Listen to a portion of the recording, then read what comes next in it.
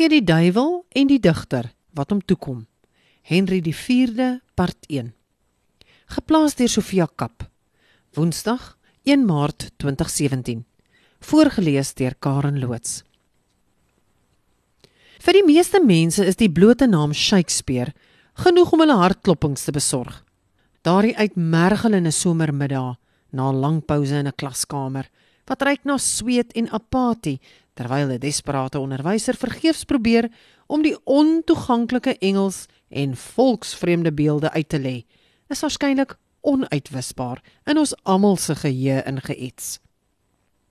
'n Paar dapperes het dalk met Engels op universiteit aangeploeter, maar selfs daar het The Shakespeare Anthology vir die meeste 'n geslote boek gebly. Letterlik.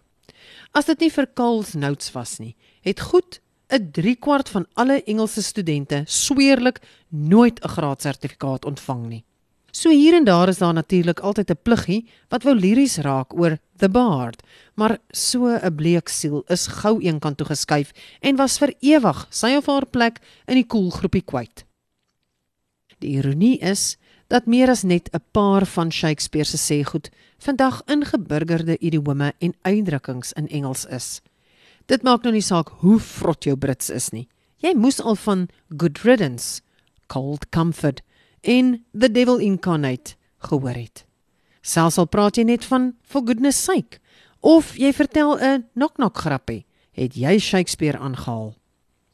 En soos dit nou maar met enige onsterflike skryfwerk gebeur, migreer sulke skatte oor tyd en taalgrense heen en kan ons vandag ons steeds daaraan verwonder en daarin verlustig. So ongelooflik as dit vir jou mag klink, en so onvoorsien as wat dit vir ou meneer William S. self sou gewees het, is daar van Shakespeare se 16de eeuse uitdrukkings wat ewe gemaklik in die moderne Afrikaanse spreektaal voortleef. Ondenkbaar? Kyk dan gou hierna. As jy al ooit by 'n geselligheid die ys moes breek, uit The Taming of the Shrew, het jy Shakespeare aangehaal. As jy met ingehoue asem uit The Merchant of Venice moes staan en toekyk hoe jou gaste by jou einste geselligheid uit huis en haard eet, uit Henry die 4de part 2, het jy Shakespeare aangehaal.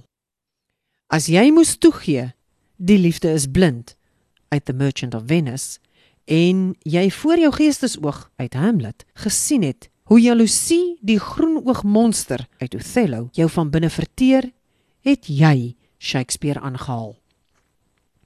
As jy na die tragedie jou hart op jou mou gedra het uit Othello en in jou hart ter harte uit Hamlet geweet het, eindgoed, alles goed, all is well that ends well, het jy Shakespeare aangehaal.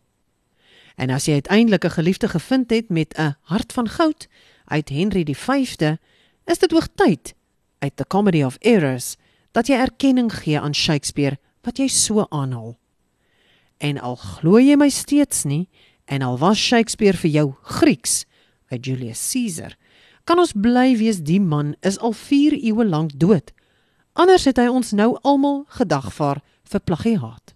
Ja, Shakespeare is dood. Lank lewe Shakespeare. Viva groete, Sofia.